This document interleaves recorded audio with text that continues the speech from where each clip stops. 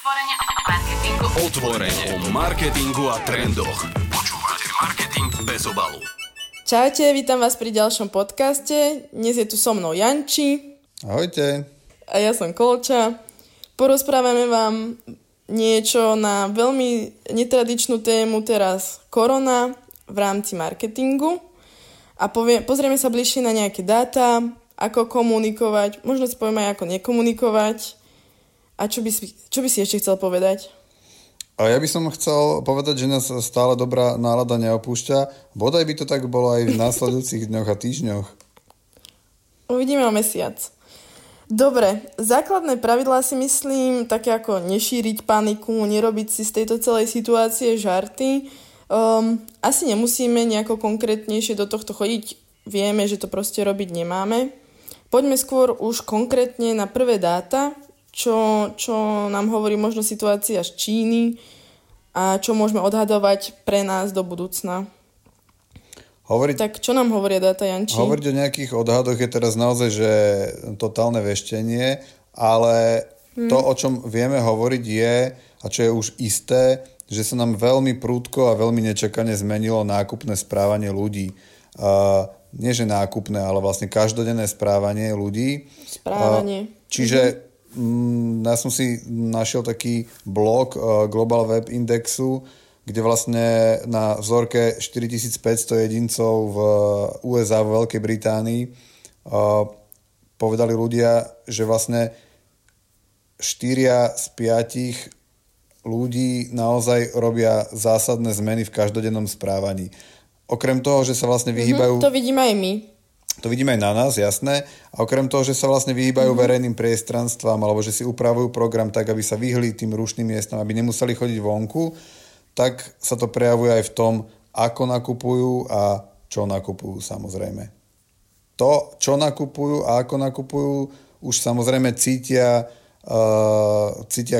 všetky tie e-shopy alebo všetky tie reštaurácie, celý vlastne e-commerce biznis.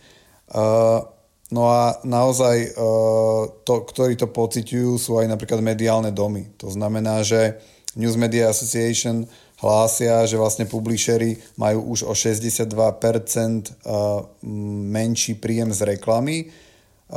To znamená, keď mali nejaké eventy a zástupcovia eventov alebo z oblasti cestovania a turizmu u nich nejakú reklamu, tak tá sa buď veľmi zmiernila alebo úplne stopla. Takže celé veľké segmenty vlastne úplne vypadli a vypadli aj teda príjmy z reklamy. Naopak segmenty, ktoré teraz sú ako keby viac na vzostupe, viac vizibilné, možno aj preto, že tie ostatné sú ako keby v úzadí, sú subjekty, ktoré vlastne predávajú nejaké potraviny a nejakú drogériu. Či už tie konkrétne značky, alebo sú to tie reťazce, ktoré teraz komunikujú viac. Áno. Povedzme si trošku, že v rámci, keď sme riešili média, že investície do médií klesajú. Vieme to si myslím trošku aj rozdeliť, že investície do telky, digitálu, možno OHčka, rádia. Vieme aj toto povedať, že ktoré sú viac teraz prioritnejšie, ktoré práve možno nevyužívať. Asi OHčka sú teraz oveľa menej potrebné, keďže ľudia vonku len prefrčia okolo všetkého, ak potrebujú rýchlo nakúpiť. Presne tak, ak by som teraz niečo riešil, tak by som určite nešiel do OHčiek, keďže ten pohyb ľudí vonku je naozaj veľmi minimálny a OHčka sú dobré vtedy, keď vytočíte čo najviac tých videní, ktoré teraz proste sú na úplnom minime.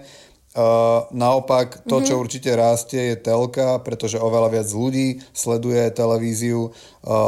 Videl som taký graf z Číny, ktorý vlastne nám hovorí o tom, ako vzrástol počet TV sledovateľov potom, ako tam prepukla tá korona a nie ako keď prepukla, ale keď začali byť tie karanténne opatrenia.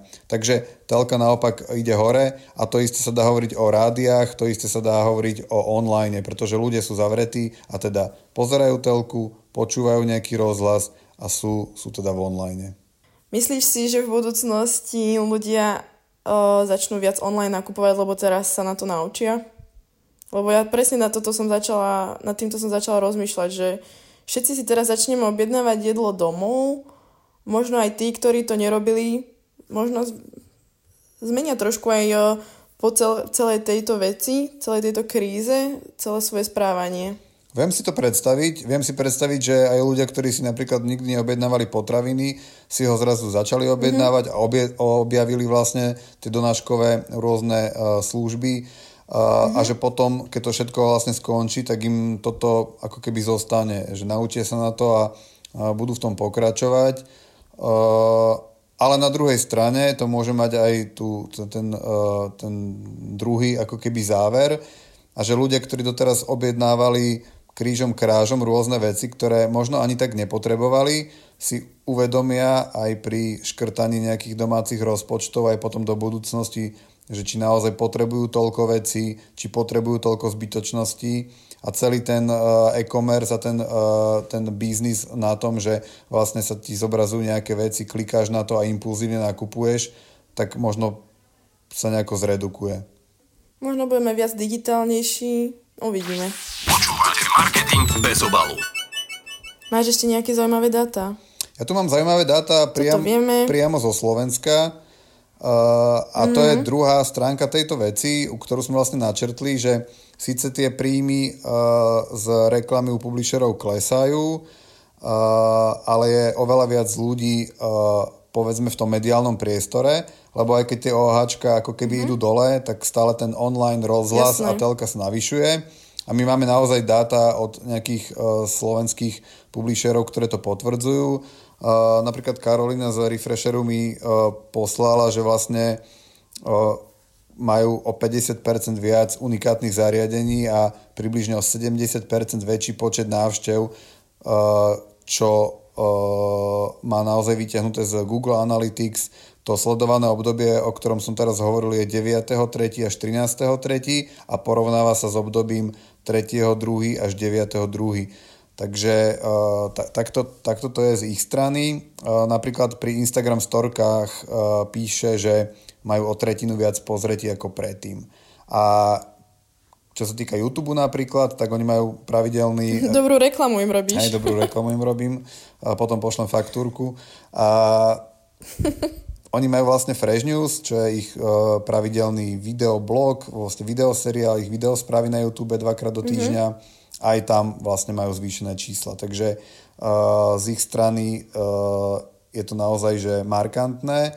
A aby to nebolo, že iba Refresher, tak ešte tu mám ďalší zdroj a to je chalan z News and Media Holding, ktorý mi takisto bez nejakých akože úplne špecifických dát, aby som tu nezahlcoval ľudí úplne len dátami, povedal o navýšení návštevnosti aj webov a ich sociálnych sietí z celého ich portfólia vlastne.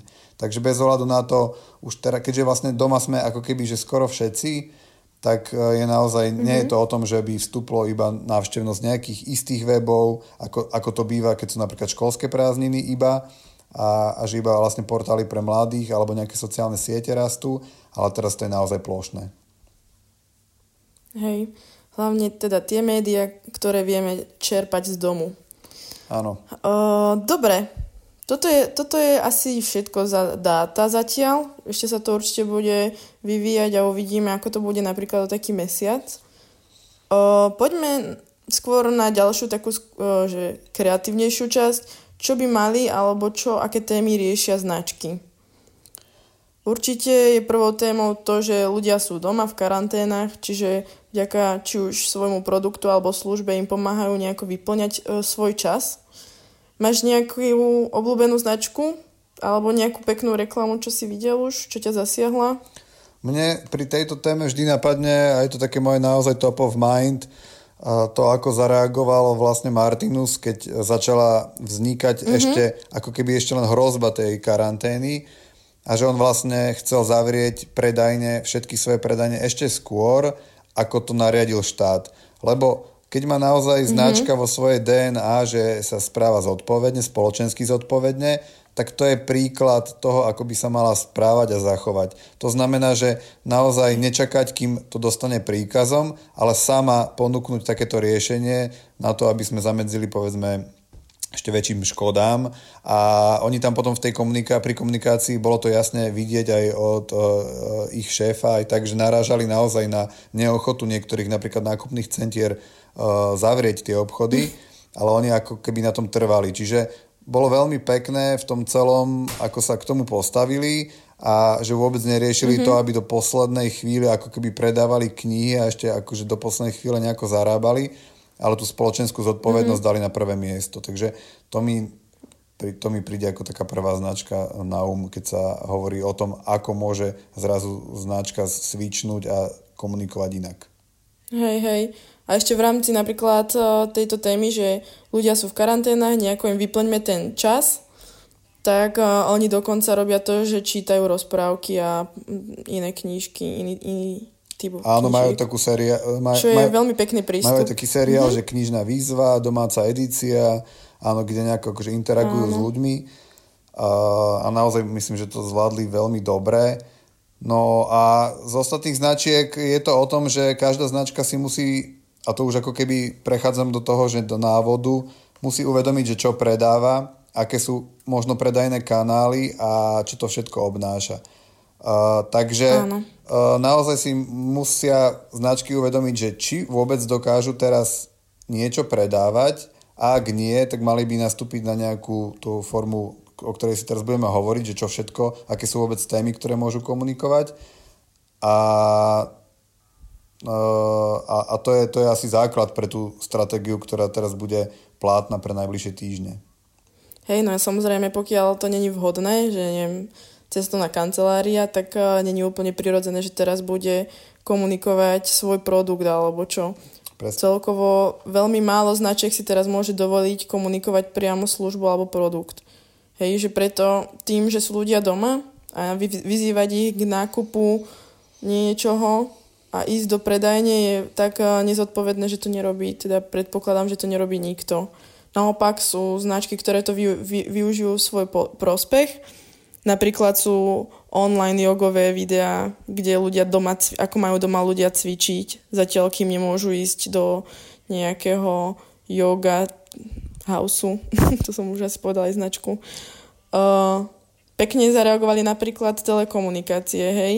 O2, Telekom, Orange ponúkajú, oni majú tuším zadarmo, nie?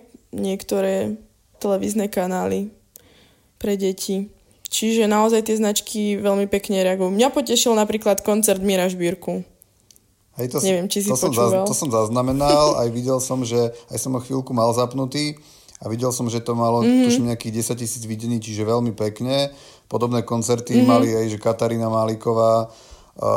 Bolo to veľmi fajn, že človek si vie vždy nahradiť to, že teraz nemôže byť na tom živom koncerte týmto spôsobom. Ja stále si myslím, že je ešte obrovský priestor na to, aby sme si počúvali živé koncerty, ktoré sú či už na nejakých streamovacích kanáloch alebo na YouTube. Čiže vieme si ako keby nahradiť ten zážitok. Samozrejme to celé prostredie a tak, to sa nahradiť nedá určite. A ešte pri tom jogovej komunikácii, tak ja to vidím aj u nás doma, že vlastne moja žena, ktorá chodí na jogu, na ktorú teraz nemôže chodiť, si dáva presne tieto jogové cviky a je to super pre tú značku, pretože si udrží ten kontakt s tým zákazníkom a keď to všetko ako keby prehrmí, tak tí ľudia nebudú nejakí akože zatvrdnutí doma, nebudú musieť sa zase ako keby rozbiehavať, lebo keď ich takto ako keby udržia v tej kondícii alebo v tom flowe, tak potom si to dajú už iba naživo a to bude jediná zmena.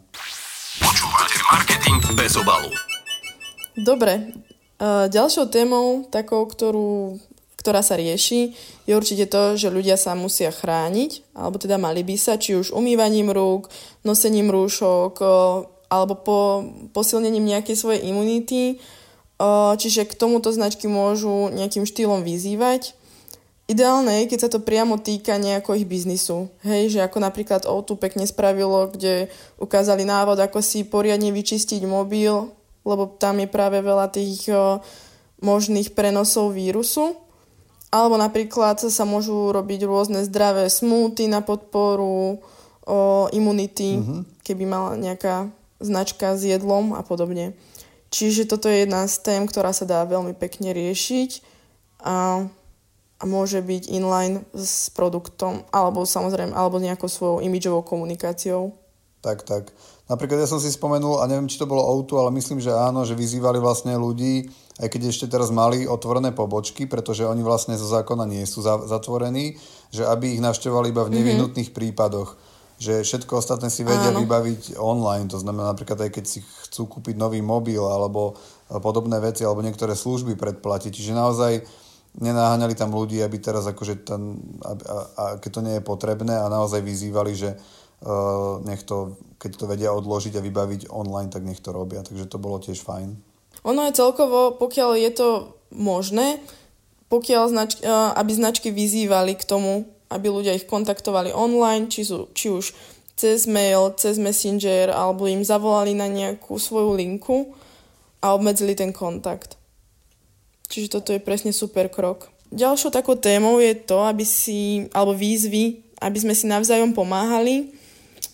A veľmi pekne mne sa páčilo, ako zareagovala VUBčka, ktorá poskytla finančnú pomoc pre respiračné prístroje konkrétnej nemocnice, tuším, alebo viacerým, čo je veľmi pekný krok veľkej spoločnosti. Áno. Napríklad Saše, tým, že sú to ľudia, ktorí vedia tvoriť, tak oni zase vytvárali rúška a podobne.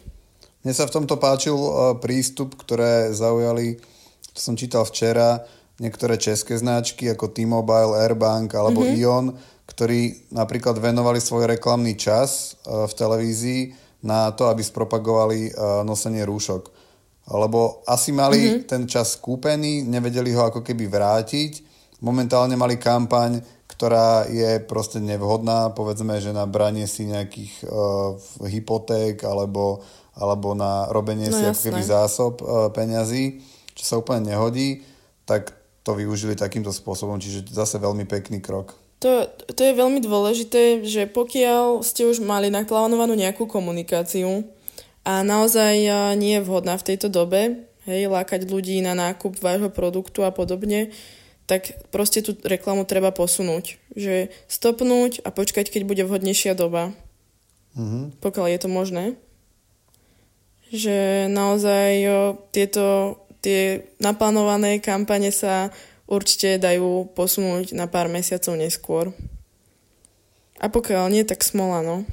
No a potom ešte jeden prístup a to je to, že niektoré značky môžu teraz aj mlčať. Naozaj, keď majú biznis model založený na tom, že ľudia musia si niečo kúpiť, takže potom osobne prídu, prípadne predávajú nejaké produkty, ktoré nie sú úplne must a keďže vieme, že sa bude asi aj šetriť, tak to ľudia nebudú riešiť ako prvé, ale ako posledné. Takže možno je na mieste vlastne aj mlčať. Tak možno by si mohla porozprávať o nejakých príkladoch takéhoto prístupu. Kto má mlčať? Tak tí, čo predávajú letenky. Akože tých značiek je asi viacero. Hej, že nemusíme teraz na silu všetci komunikovať niečo, lebo je mediálny priestor lacný. Prílišná alebo neúprimná komunikácia môže byť viac na škodu. Že naozaj pokiaľ je z vašej DNA vychádza, že môžete si dovoliť hovoriť, že aby sa ľudia chránili alebo viete nejako pomôcť, lebo ste veľká firma. Po prípade viete dať nejaké tipy, ako vyplniť ten čas doma v pohode, ale pokiaľ ste firma, ktorá do toho nemá prečo hovoriť, tak tá komunikácia môže často vyznieť veľmi neúprimne, umelo a proste možno zbytočne ju aj tak ľudia prehliadnú, lebo aj tak teraz googlia hlavne veci ku korone a hľadajú úplne iné informácie. Keď si spomenula tie letecké spoločnosti, tak ja som si napríklad všimol, že oni ako keby pokračujú v tom, že ponúkajú možno nejaké zlacnené lety a výhodné, ale až na jeseň alebo až na zimu. A napríklad sa stalo to, že začali oveľa častejšie dávať ako keby, že zadarmo prebukovanie, čo bola ako keby nadštandardná služba, ale teraz v tomto ako keby neistom období, aby si vôbec niekto kúpil letenku, keď vôbec nevie, čo bude a kedy, tak naozaj potrebuje človek ten zadarmo mať ako keby možnosť to prebukovania. Takže možno sa po tomto zmení aj takýto prístup v niektorých odvetviach, pretože sme pochopili ako keby, že tie časy sú neisté a môže sa to zmeniť naozaj z mesiaca na mesiac. Hej, a určite ľudia ocenia nejakú pomocnú ruku alebo takéto presne zľahčenie nejakých podmienok, čo môže v budúcnosti vyvolať to, že radšej si tam prídu opäť buknúť nejakú letenku. Počúvate Marketing bez obalu.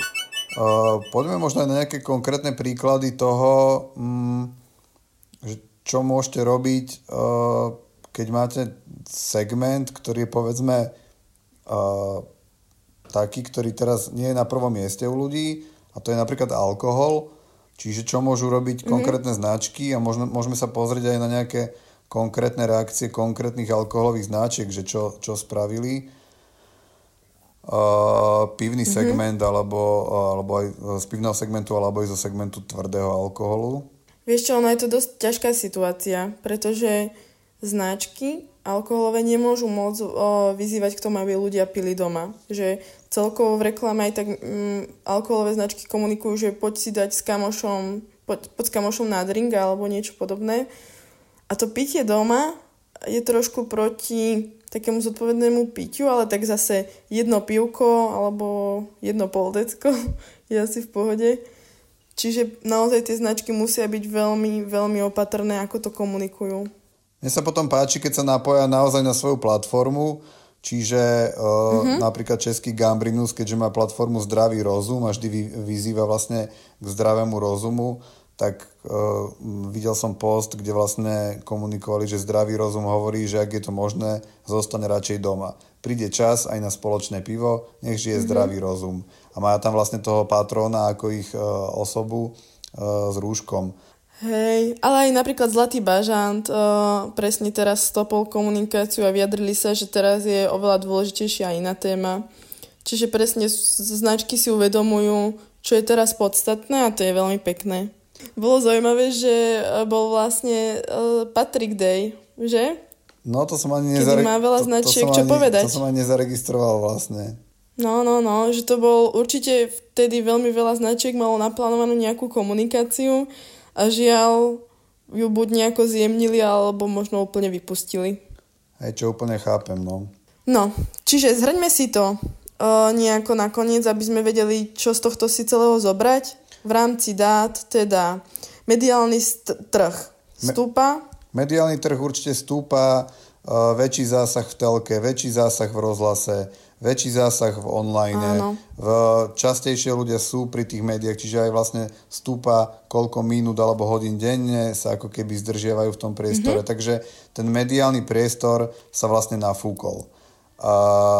Naopak, keďže mnoho segmentov má obrovské výpadky príjmov, tak museli stopnúť komunikáciu alebo takmer ju stopnúť a preto vlastne príjem z reklamy pre všetkých publisherov, pre či už lokálnych alebo tie veľkých svetových hráčov ako Google alebo Facebook bude oveľa menší.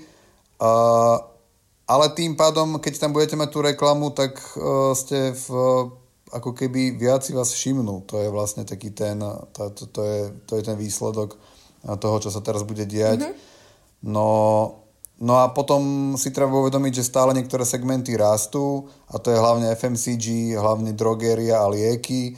Takže ak máte značku, ktorá spadá po tento segment, je asi fajn teraz komunikovať, je fajn dostať sa do consideration tých ľudí, pretože ľudia budú nakupovať potraviny, aj drogériu, aj lieky. Je to spotrebný tovar, ktorý proste bude dochádzať a bude sa pravidelne doplňovať a stále tí ľudia sa budú rozhodovať, či si kúpia ten alebo ten jogurt, alebo tú a tú značku, povedzme, neviem, masla, alebo tých bežných ako keby výrobkov. Takže byť v ich hlavách sa asi oplatí a stopnúť tam reklamu v týchto segmentoch by bola chyba. Áno.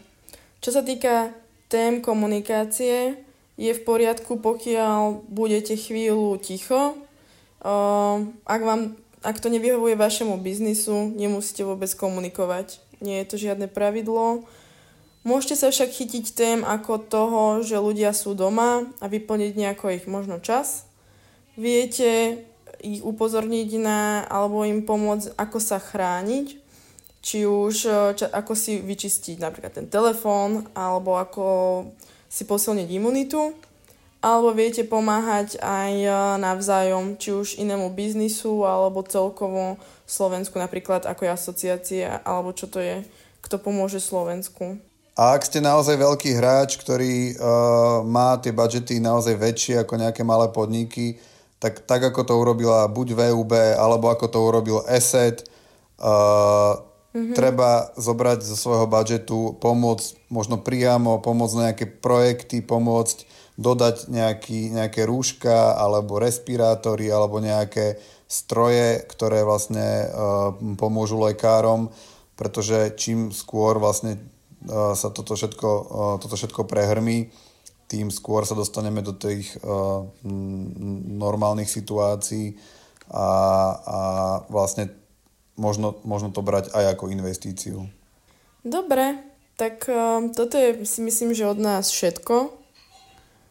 A možno budeme mať update po pár mesiacoch, ak to stále bude trvať. Alebo možno aj na budúci týždeň, pretože tá situácia sa tak strašne mení, že o týždeň budeme hovoriť zase nejaké ďalšie nové know-how. Asi bude aj viac dát. A no teraz naozaj platí, že sledovať tieto veci a tento vývoj je oveľa dôležitejšie, pretože nemáme momentálne nejaký stabilný trh. A je to asi najdynamickejšia doba v marketingu, ako sme všetci zažili. Áno. Kolča súhlasí a tým pádom je to pravda. A ja sa s vami lúčim. A ja. Čaute. Čaute.